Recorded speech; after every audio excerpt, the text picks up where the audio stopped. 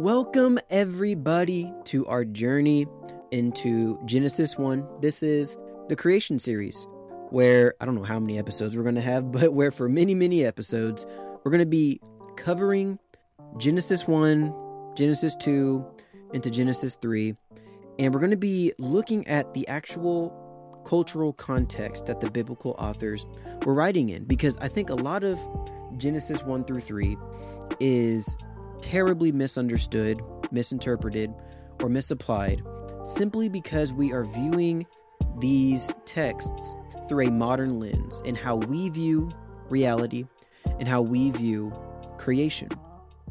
So today, we're going to be covering a lot of ground today, about one verse, but trust me, it'll be worth it.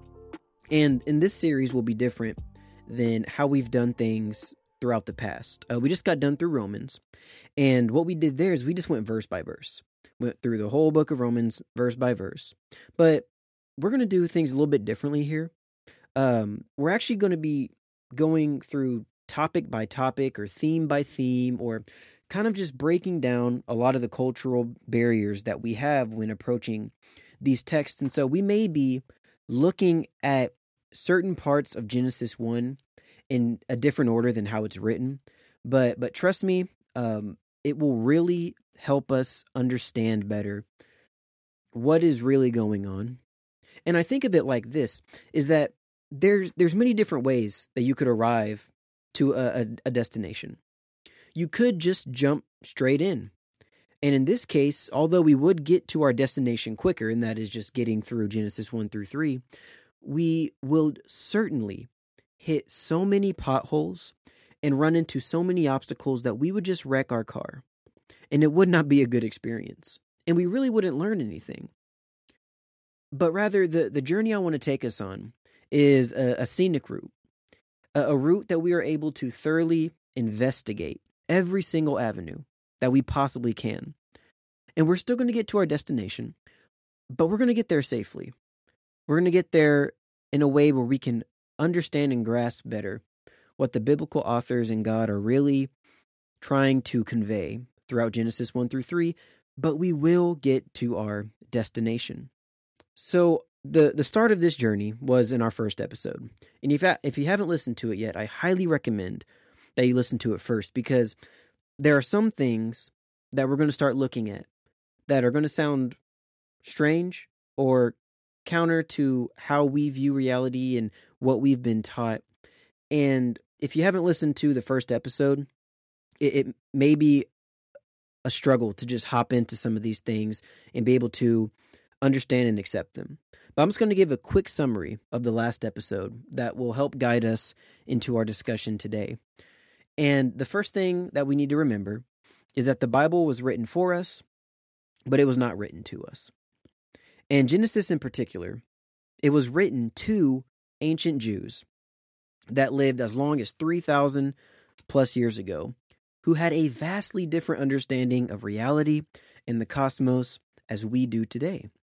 And in order for us to properly understand Genesis within its ancient context, we'll need to let go of our modern ways of viewing reality in the universe and read the text on its own terms. So today, we're going to start this journey, and we're going to be focusing on what I think is a pretty foundational understanding of biblical cosmology, and that is the meaning and usage of heaven and earth. And this is coming from the very first verse in the Bible. In the beginning, God created the heavens and the earth. So, question: how do we view heaven and earth today? And this question is very, very important, because for many of us today, we have understood Genesis 1 to be an account of the creation of the entire universe as we know it. And that understanding hinges on our way of how we understand what heaven and earth is and what heaven and earth means. So let's take a look. Here's the modern way of viewing heavens and earth.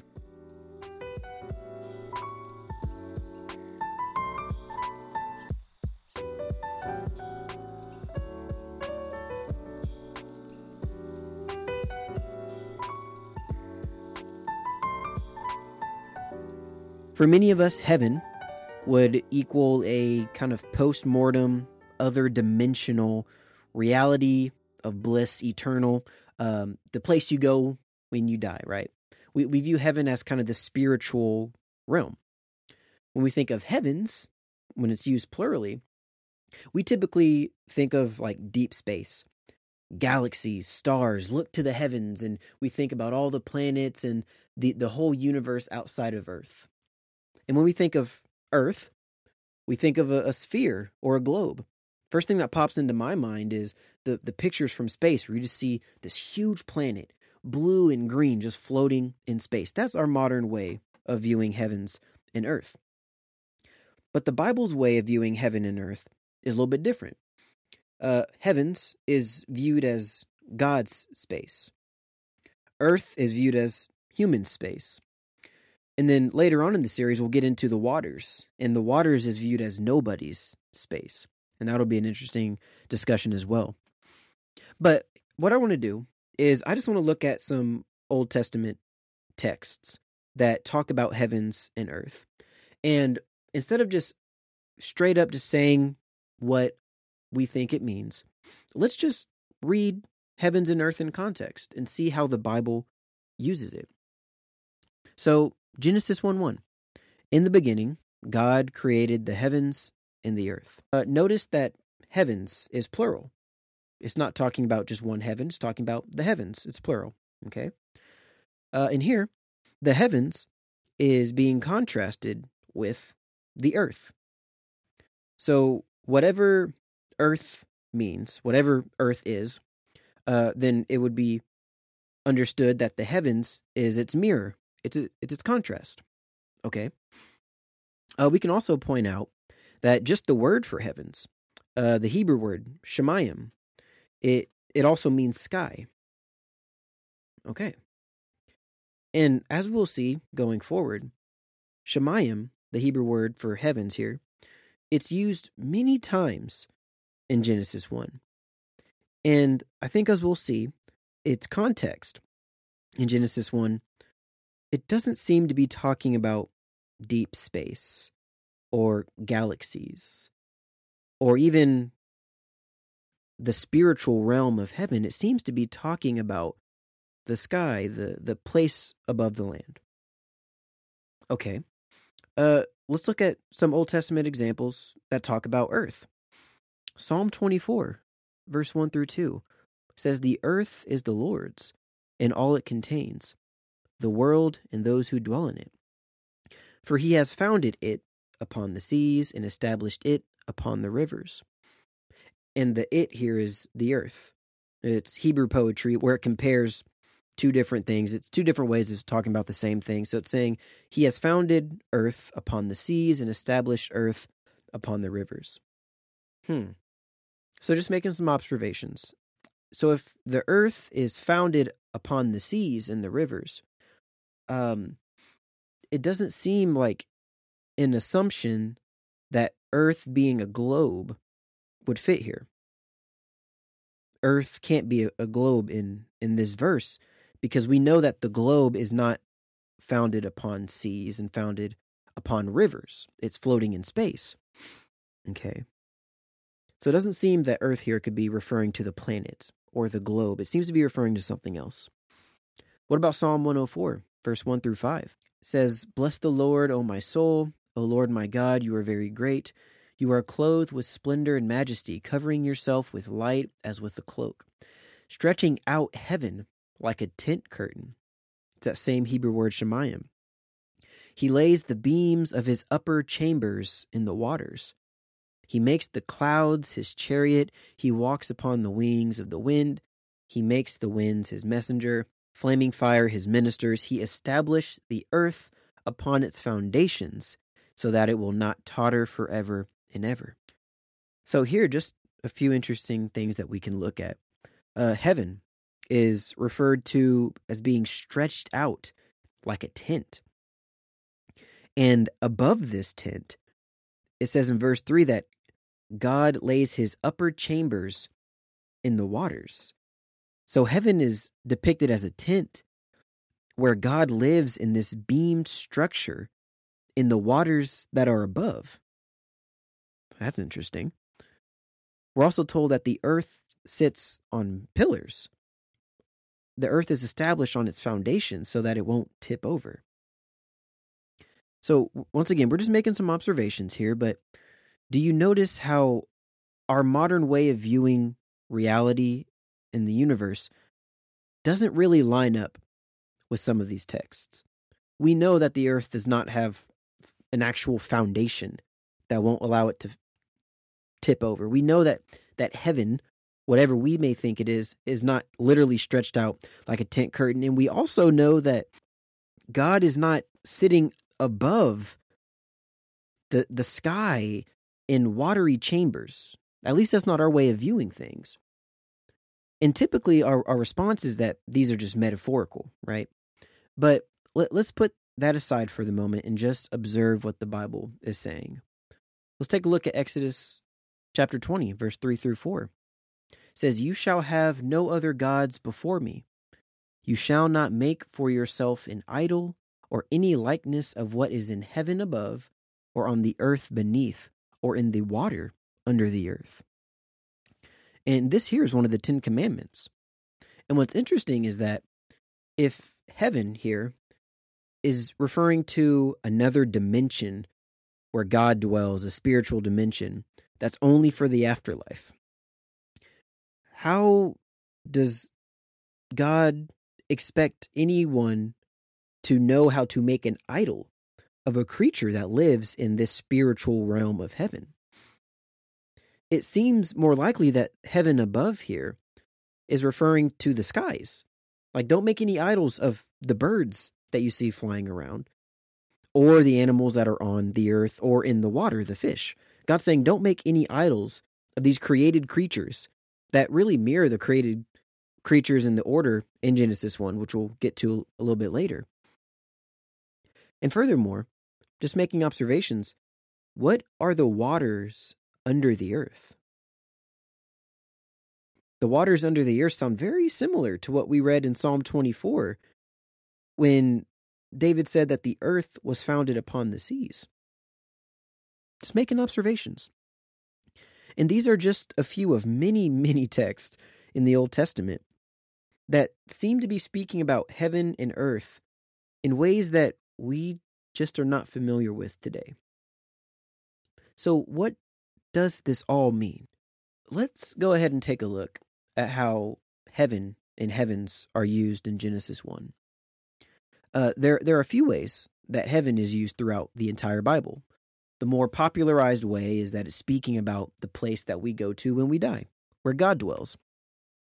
However, as we'll see, this is not how heaven is used in Genesis 1. As we looked at before, the word heaven is the Hebrew word shemayim, and shemayim means sky. And in this context, it seems very clear that shemayim is speaking about a physical sky. So let's look at Genesis 1, 6 through 8, just as an example. And depending on your translation, you may see the word firmament or expanse or vault tossed around. And this is something very, very cool that we'll get into in a later episode. But for the sake of our reading, we're just going to call it what it's referred to by, and in Hebrew, is the rakia. But the goal for today is not to try and figure out what the rakia is. We're going to be looking at how the word heaven is being used. So Genesis chapter 1, verse 6 through 8. And God said, "Let there be a rakia in the midst of the waters, and let it separate the waters from the waters.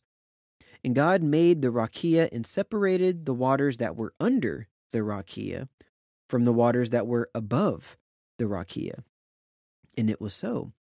And God called the rakia heaven." Now, if we're reading closely, you're probably confused about what on earth is going on with these waters that are above this rakia and the waters that are below, and they're being separated. And that's a whole nother topic that we'll get into, but notice how the word heaven is being used. Verse 8, it says, God called this rakia heaven. So heaven is described as the thing that is separating the waters below it in the waters above it. So this can't mean that heaven is referring to a deep space or a spiritual realm.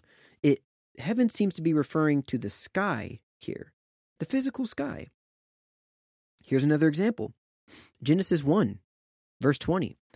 God said, "Let the waters swarm with swarming living creatures, and birds that fly over the land against the surface of the rakia of the heavens." So here again, the heavens is being depicted as something that birds can apparently fly against the surface of. It's really interesting. So if we're just approaching the text with what it's giving us, we've been told that the rakia is called heaven. And here in verse 20, we're told that the rakia is something that birds can fly against the surface of. So heaven here can't be referring to a spiritual place that God dwells, or deep space, or the universe, or all of these things. It seems very, very clear, even within Genesis' own context, that heavens is referring to the sky. Here's another example of the same type of imagery of birds flying against the heavens is Psalm 8, verses 5 through 8.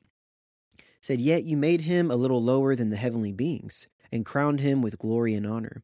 You have given him dominion over the works of your hands. You have put all things under his feet, all sheep and oxen, and also the beasts of the field, the birds of the heavens, and the fish of the seas, whatever passes along the path of the seas." So are you with me here? It's very, very clear. The same repeated theme of heavens, not referring to deep space or the galaxy or the universe or even the spiritual realm where God dwells. Even Psalm 8 talks about the birds of the heavens. We know that birds fly in the sky. So our first step toward approaching Genesis on its own cultural terms is by just allowing the text to tell us what it means. And it's very, very clear that heavens here is not referring to deep space or the galaxy or a spiritual realm. Heavens is talking about the sky.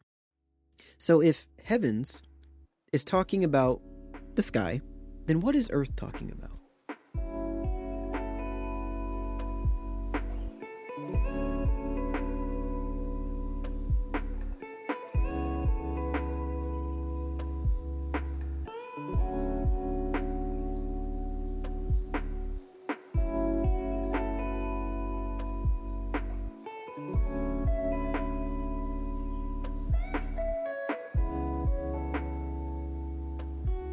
Earth is going to be a fun one. Now, I don't know why this revelation and what we're about to learn about Earth was so profound to me. Probably because this was the first real moment that I realized that the biblical authors had a vastly different conception of the world than I do. And it also made me realize that I was just unconsciously importing my modern cosmology and my way of viewing the world into the ancient text of the Bible. And it was causing me to just completely misunderstand and misuse the biblical texts. And maybe you'll have the same profound revelation like I did. But if not, hey, let's just still dive into it and see what's going on here with earth. So the first thing that we can mention is that the Hebrew word for earth is eretz. And eretz does not mean a globe earth. This is a modern meaning of the English word for earth that depends upon a conception of the planet as a sphere that's floating in space. And this simply was not a view that was available to the biblical authors at the time. And we can tell this because there are no uses of the word eretz in the Hebrew Bible that describe the land as a sphere. Ancient people, 3,000 plus years ago, did not have a conception of Earth being a big round globe, a big round planet that's floating in space. They simply didn't. So eretz does not mean a big globe or sphere. Rather, the word's meaning describes the land that is below the skies in the clouds. And obviously, this usage of the word earth is not far-fetched. We can imagine earth referring to land and not the globe, at least in English. Because in English, we can call the globe the earth, or we can call the dirt that's on the ground the earth. And like I said before, that biblical authors and ancient Near Eastern people 3,000 plus years ago, they didn't have a conception of the earth being a round planet floating in space. And what we'll learn later on in the series is that ancient Near Eastern peoples, including ancient Israel, had a very different way of viewing the structure of the world than we do. It's actually really, really cool, but we'll have to save that for another time. But understanding this reality, alongside how the Bible uses the word earth, is very, very important to understanding what Genesis 1 is and isn't saying. So let's look at how earth, or eretz, is used in the Old Testament, and let's just make some observations. Genesis 1, verse 9 through 10. God said, "Let the waters under the heavens be gathered together into one place, and let the dry land appear." And it was so. God called the dry land earth. Well, this one's pretty explicit. And this was one of the profound texts to me when I grasped this concept of earth not referring to a globe, is that it just plainly and flat out tells us that earth is referring to the ground. It's referring to the dry land. It says in verse 10, God called the dry land earth. It's not talking about a globe. Earth here, eretz, is referring to dry land, the ground. Okay, let's see some other text. Genesis 1, verse 11 through 12. And God said, "Let the earth sprout vegetation, plants yielding seed, and fruit trees bearing fruit in which is their seed, each according to its kind on the earth." And it was so. The earth brought forth vegetation, plants yielding seed according to their own kinds, and trees bearing fruit in which is their seed. So here, if earth was referring to a globe floating in space, it would seem weird for God to call on the entire globe to sprout vegetation. However, knowing that earth is referring to the dry land, it seems quite normal to expect that the dry land is going to bring forth vegetation. Here's another one, Genesis chapter 8, verse 13 through 4. This is Noah's flood. In the 601st year, in the first month, the first day of the month, the waters were dried from off the earth. And Noah removed the covering of the ark and looked, and behold, the face of the ground was dry. In the second month, on the 27th day of the month, the earth had dried out. So if you've listened to the episode that we did on Noah's flood, you may remember some of these topics here. But, I mean, just plainly, we're told that earth had dried out. The earth had dried out. Now, it's quite clear that the entire globe was not completely dried of all of its water. I don't think anybody reading this thinks that God completely drained the entire planet of all of its water in the oceans and all the rivers. I don't think anybody imports that type of meaning when they read this. It's quite clear that the whole globe was not completely dried out of water. This would be catastrophic to all life on Earth. However, since we know that earth, eretz, means dry land, the ground, we can understand that earth here is not referring to the globe, but it's referring to the ground, the actual dry land that the flood took place upon. Let's look at this next one. This is talking about Noah's descendants before the Tower of Babel incident. Genesis chapter 10, verse 11. The beginning of his kingdom was Babel, Erech, Akkad, and Calneh in the land of Shinar. From that land he went into Assyria and built Nineveh.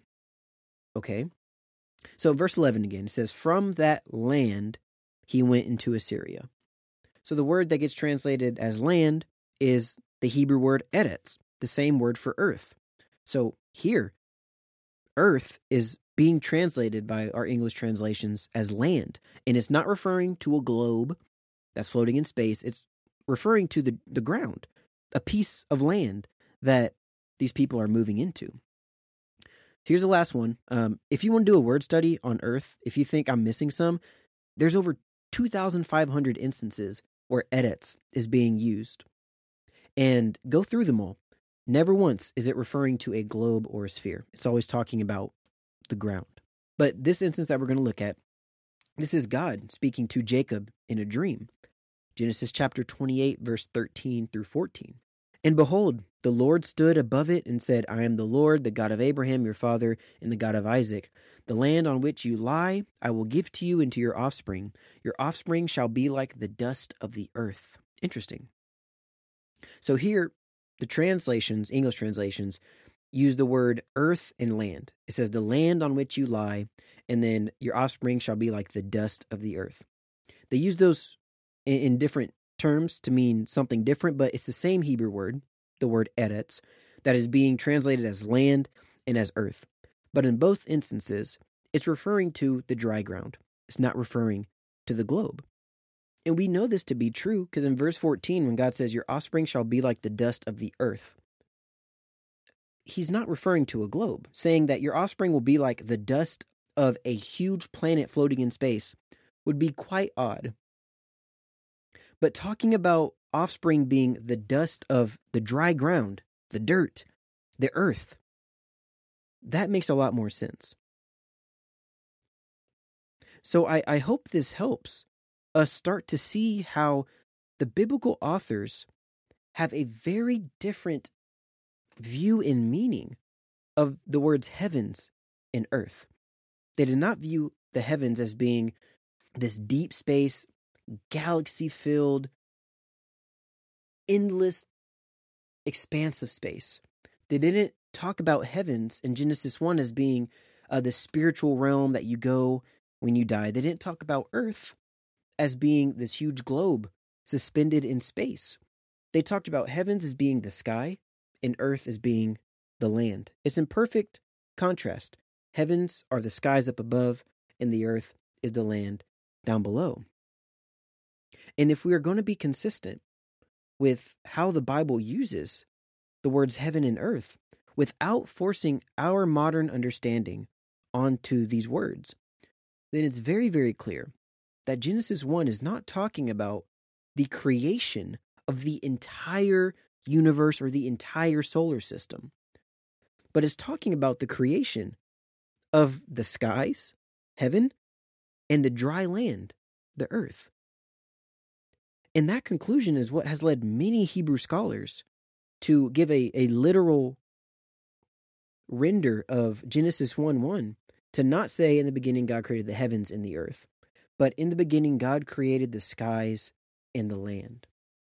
And I hope that you can start to see how this kind of changes the usage of Genesis.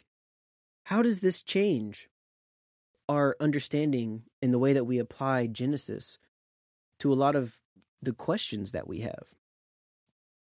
Because it's very clear.